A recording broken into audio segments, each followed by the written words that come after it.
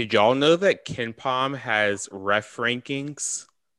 Is Jamie Lucky and Ted Valentine at the very bottom? All right, so what I'm looking at, there are the top 200 referees in college basketball. There's 200 referees. There's probably more than 200. These are the top 200. Yeah, it makes sense because each conference, so if you think about it, each conference could have 7-8 games in a day. So each conference needs at least 25 refs. They probably have an extra 5 or so. So each conference probably has 30 refs. There is 30 conferences, is there not? There's 31. 31. Yeah. So Jamie Lucky, our friend Jamie Lucky, is 27th. Debatable. Although, to be fair, now that I think about it, there are refs who do multiple conferences. Like our friend Theodore does both the Big Ten and the ACC. And Theodore Valentine is 13th out of 200. By and large, he's a good ref. He just occasionally is garbage. Is back to players. Garbage. Flair for the dramatic. Now, Roger Ayers, who has drawn my ire before, he's ranked number 4. What about to the chagrin of the Kentucky Wildcats? I feel like Mike Eads is one of the other ones who we know. Let me see if I find. Was Ayers was the Kentucky ref, or was it? Because I don't think it was Eads. No, I think it was Ayers. I don't know. Those are the 4 that I know. I'm searching for Mike Eads now. I don't see him. Maybe he's under Michael. Did you say the number 1? Number 1 this year is Keith Kimball. I'm not sure if we get him into ACC, at least very rarely. That I have never heard that name means he probably is a wonderful ref. Yeah. Yeah. What about Groover? Groover's pretty high up. Keith Kimball ref the Clemson game and the Notre Dame game for us this year. How do you spell his last name? Kimball. Kimble. Ron Groover is 5th overall. Who just did Duke game. Wow. Last season, Keith Kimball worked 106 games. I know. You can tell how much the pandemic has affected because he's ref 64 this year. Yeah. Last year, he did games in the Big Ten, Big 12, SWAC, American, Pac-12, Mountain West, Conference USA, ACC, SEC, and Big East. And that's without counting conference play. Oh, wait. Yeah. Speaking of the Duke game, though. Pull out them brooms. North Carolina. Come on. Everybody happy. We all have happy faces. Everyone's all smiles. Put this in the chat this morning. When you just waking up after a Duke win, it just hits different. It does. That game brings something out of me that I thought was dead. I feel like I'm a pretty steady, even keeled fan most of the time nowadays. But that game makes me live and die on every shot every year. And there was a lot to live off this time. I mean, again, another great shooting performance against Duke. I want to point out that I am the sole reason that we won because I chose to stay away and not watch live and just keep up through Twitter notifications. At one point I was like, has Duke gone to the zone yet? People were letting me know. Thank you for your service. I watched the replay because I recorded it. I watched the recording of it yesterday. And, there were times where it kind of seemed like Duke was clawing back and they could have made a run, but it felt like they went on little mini 6-point runs every 2 minutes, but then they would just fall back apart. Right. And then I don't even know if as much as we responded as they just sputtered. The fact that we play so well in the zone, I feel like we pass really well when teams are in the zone and we rebound really well when they're in the zone. Mark Williams was their only source of anything productive, which, by the way, Colby, shout outs to you for calling out Mark Williams, being nervous about Mark Williams like a month and a half ago. I remember that conversation. He's going to be a problem You're like a year or two from now. They've got this guy named Mark Williams off the bench that I think is going to be really a problem for us. Oh, yeah, I did say that before the first Duke game. Yeah. Now, in fairness, this is the worst zone in the ACC, also the worst scoring defense in the ACC. So not only are we good against the zone, but we're good against poorly executed zone. Right. Yeah, this is a zone out of desperation. This isn't a scheme zone. This is we can't stay in front of anybody zone. Just please, dear God, make it stop zone. It's different than the normal Duke zone. The normal Duke zone is let's try and psych them out. This was nothing's working. Let's try and get something to work. So I'm curious because I obviously watched after the fact. And I was keeping up with kind of some people's emotions during the game. But like when we went up, I think it was like 24-4 or like 24-6 or something like that. Like, what, like, I feel like we all thought the same thing where we were like, this can't continue. Like something's like, you know, I mean, I was having flashbacks to, I think it was the 2012 game where we at Duke, where we got up on them like that in Cameron, and I remember it's like a screenshot specifically of Kay's face. So that made me think, hey, maybe this is going to go really well, but it's one of those things that Mav talks about every time. Is it feels like Duke is always teetering on the edge of a run, and it always just makes it a little uneasy. Yeah, I agree. We were up 16 at half, and it was the most uncomfortable 16-point lead I've ever felt. And that's saying something because we played well. And it's like I said, we played as good of a half as ever.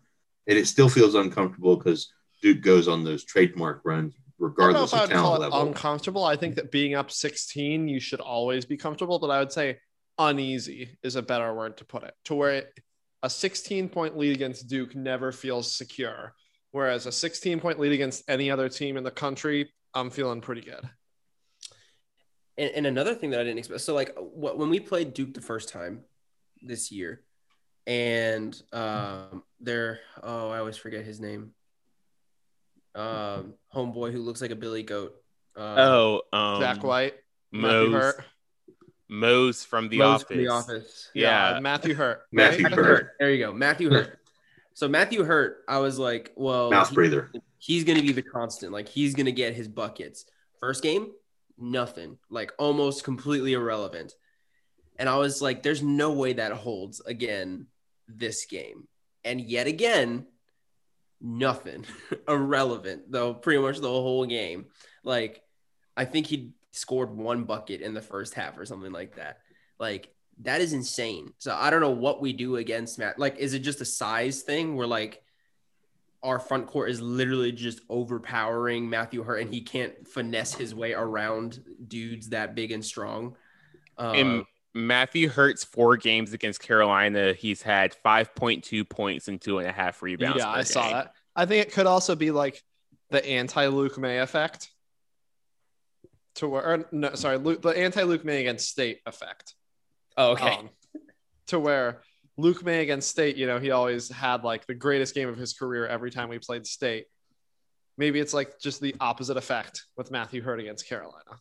I mean, I also think that it puts pressure on him on the defensive end where he has to expend a lot of energy defending size, which, I mean, college basketball and like Power 5 conferences, you see size, but you don't really see size like Carolina has sort of year in, year out, except for recently. Well, and I think that really takes it out of him on the defensive end and makes him press a little on offense. When your backup center is Day'Ron Sharp, like you sub out Armando Bacot, and in comes this like a hulking, you know, almost 7-footer.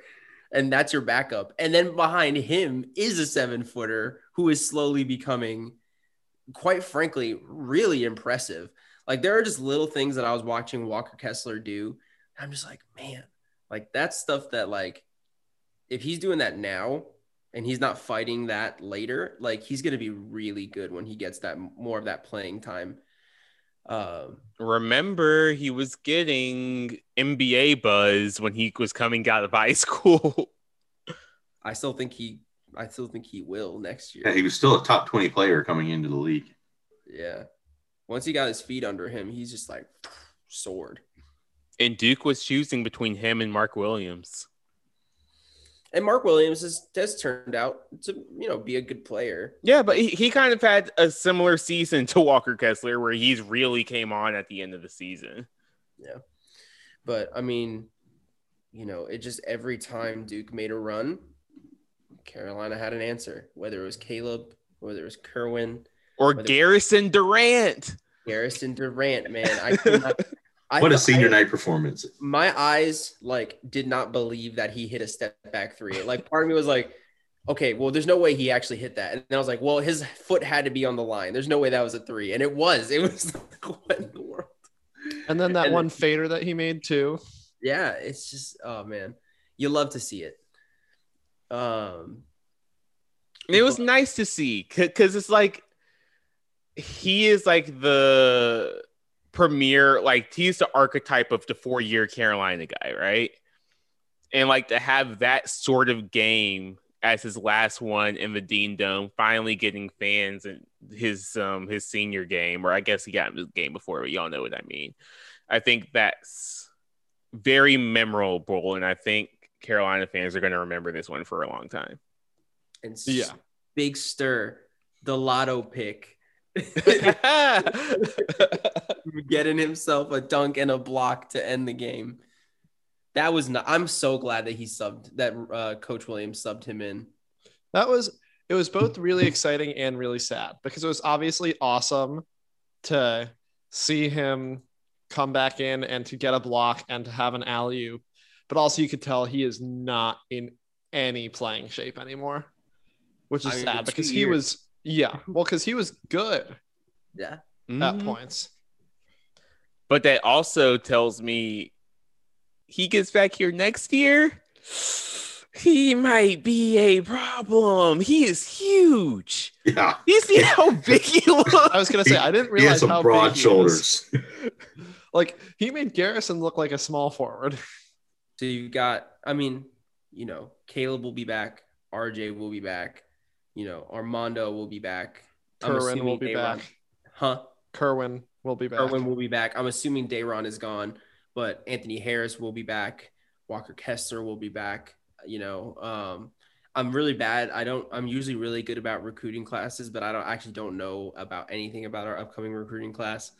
But just the pieces that are coming back, it'll be interesting to see, how they do. And if Sterling is healthy, how he can contribute to that backcourt and what he can do. And, hopefully he's not just a throwing B Huff out there just to take up space. I'm hoping that he's more than just that, but Well, when he was playing back in the day, he was solid offensively.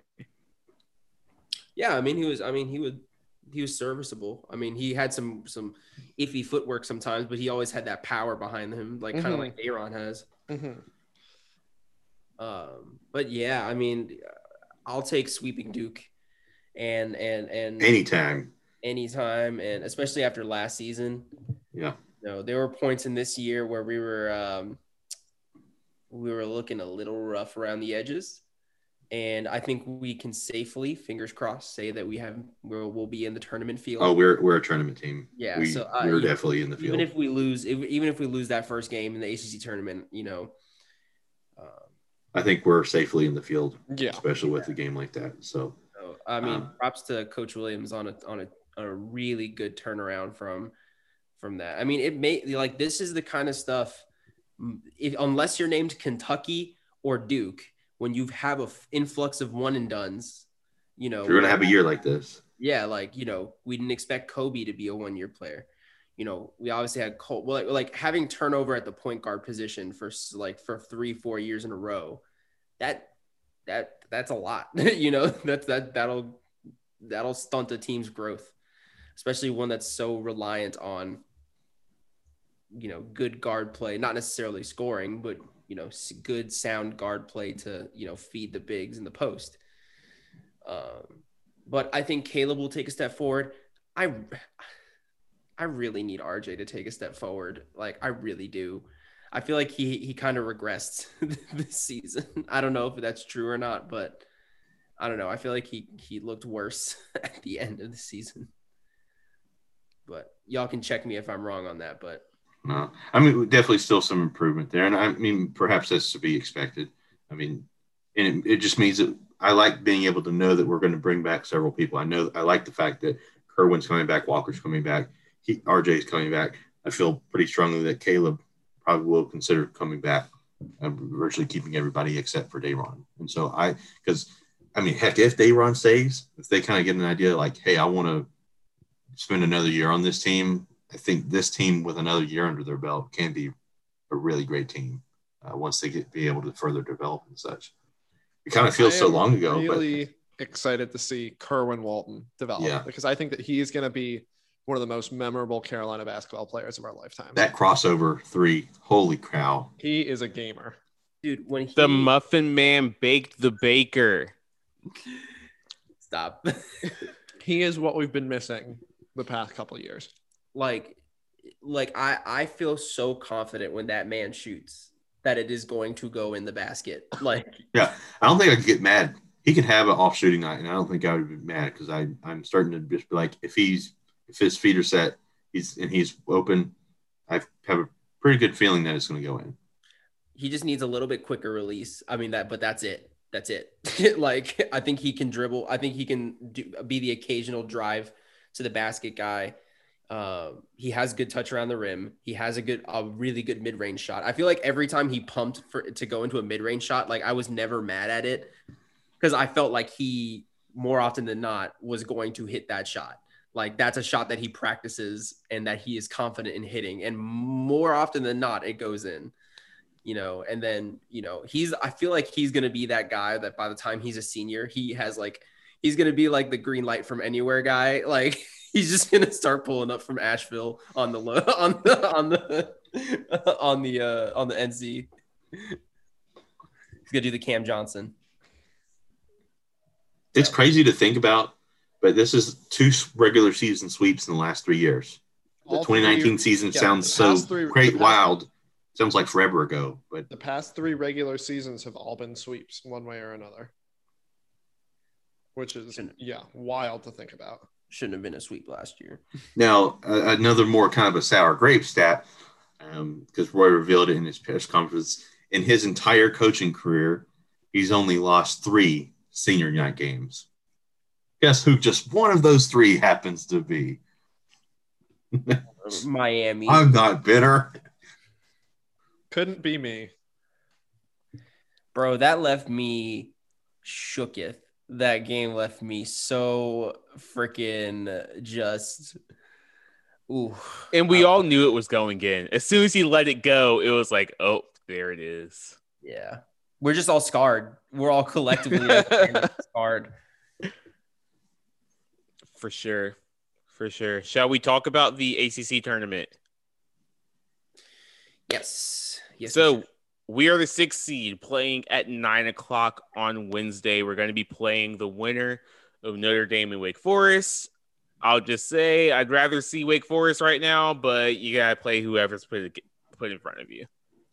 I saw Lauren Brownlow tweet something about how that Carolina better hope that Wake pulls off a miracle because nobody wants to play Notre Dame right now. Like, I get that they're trending upwards, but they're still the what seed? They're the 11 seed. The 11 seed. Like, I mean, and their coming on now is beating Florida State at home, which has proven to be not that hard of a thing to do. Correct. So I don't know. We'll see. It should be somewhat of a home game for Carolina, I would imagine. Are there going to be fans at the ACC tournament? Yep. Yeah, then I would agree. Yep, there will be fans there. And so let's just say, because we aren't going to have another episode until after this is over, let's say we beat whoever we play on Wednesday, then Thursday at 9, we would have Virginia Tech, who I really want to get my hands on. Mm-hmm. I want to see how good they actually are. I feel like the only team in the ACC at this point who I think we would go into the game and I would not expect to win at all is probably Virginia. And Virginia has to play State, they have shown that they struggle against NC State for some reason. It's because Kevin Keats is a winner. That's the reason for sure. But yeah, I would not be surprised if Virginia is not the team that comes out of the top half of that bracket. I would love if we made it to the ACC championship and played NC State. That would be incredible. For superstitious reasons, I want us to lose in the semifinal. But I mean, like, if we beat State in the ACC championship, I wouldn't complain. It would also be hilarious. I also wouldn't mind another hack at Georgia Tech, though. Anything else about the tournament itself? I saw ESPN always does where the like 4 analysts pick all of the conference tournaments, and one of their analysts picked Duke to win the ACC tournament, and he did it like after the game yesterday. Another one of them picked us. Yeah, I saw that. I mean, obviously, I wouldn't pick us, but picking Duke, come on now. That's some wild boy stuff. But I will say we have a pretty favorable side of the ACC this year. Yeah. Besides Virginia Tech, who I just don't know what's going to happen there. And I mean, as we've seen, if we're hitting our shots, we're a good team.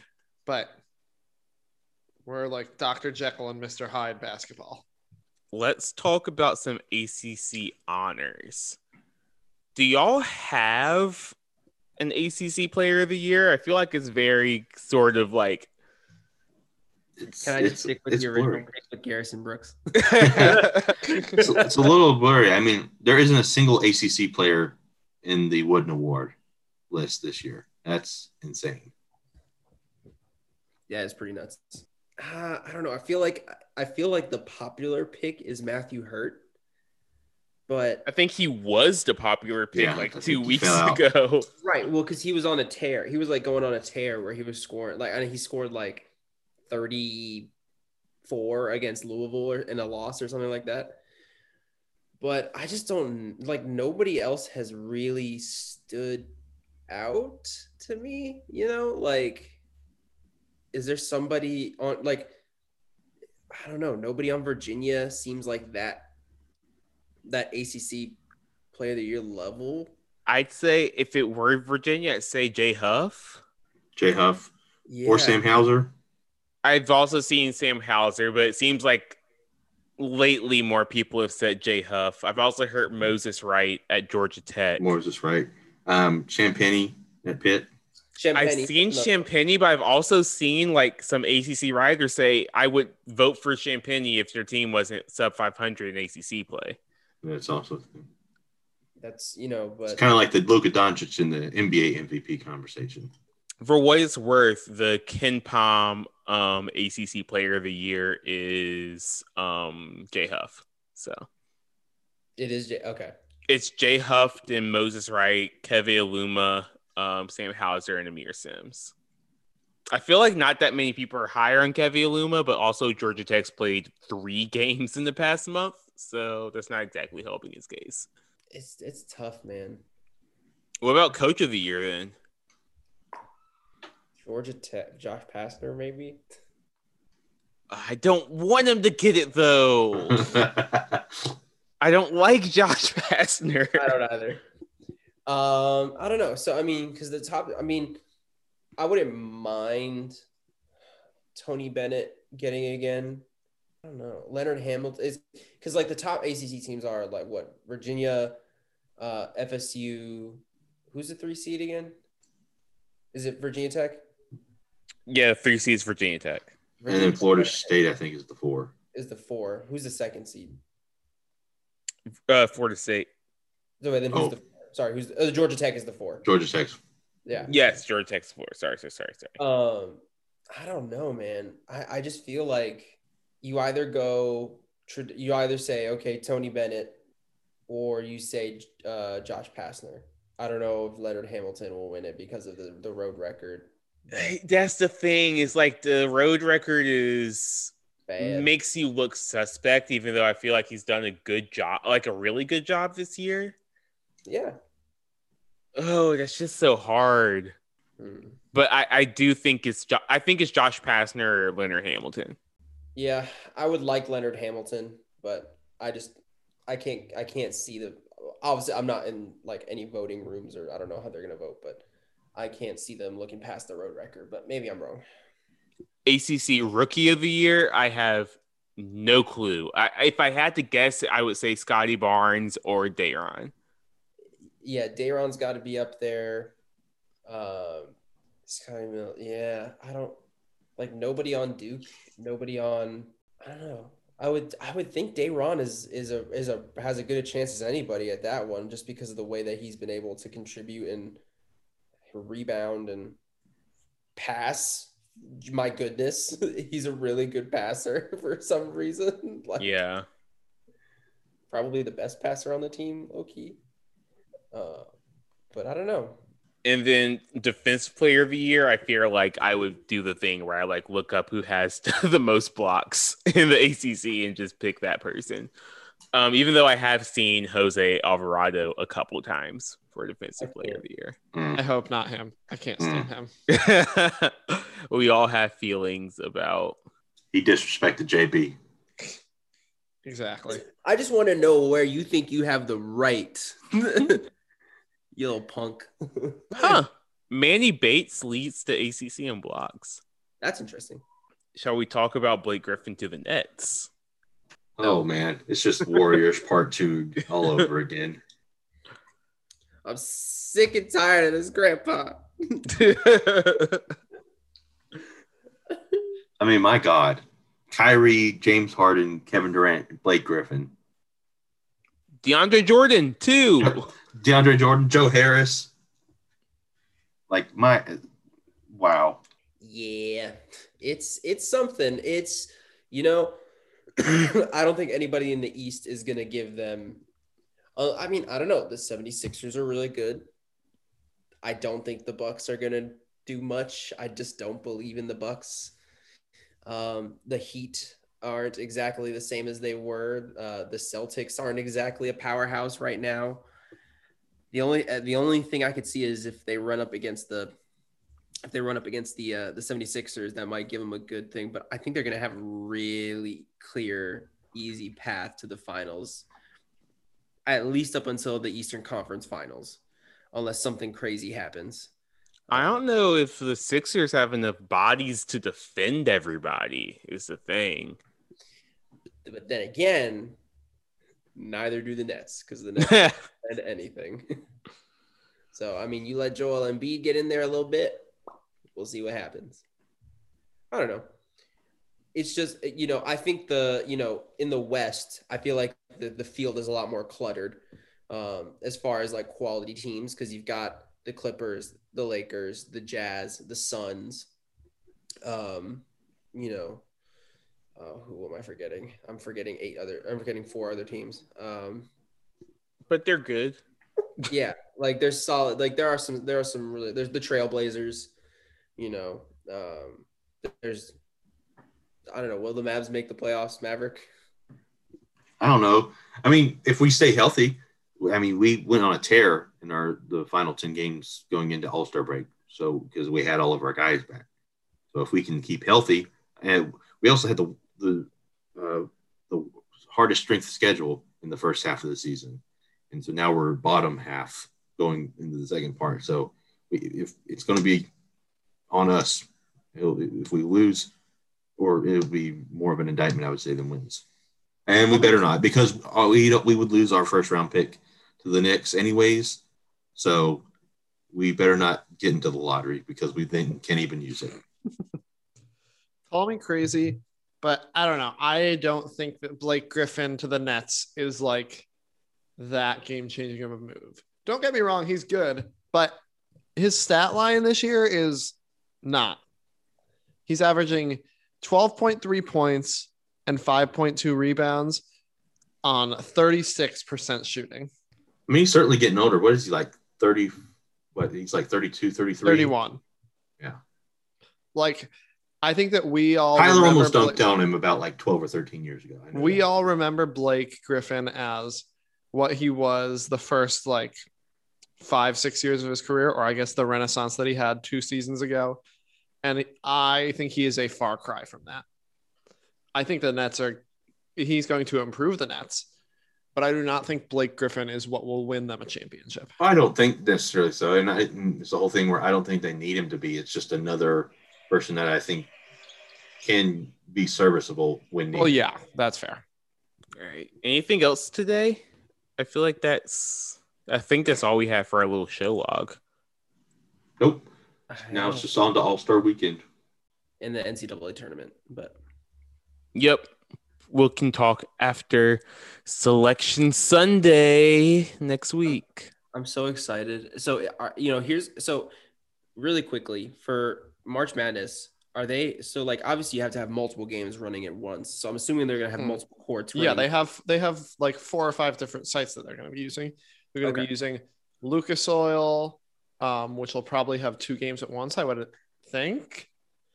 Because you could have it set up like the Carrier Dome for basketball. Mm-hmm. They're going to have...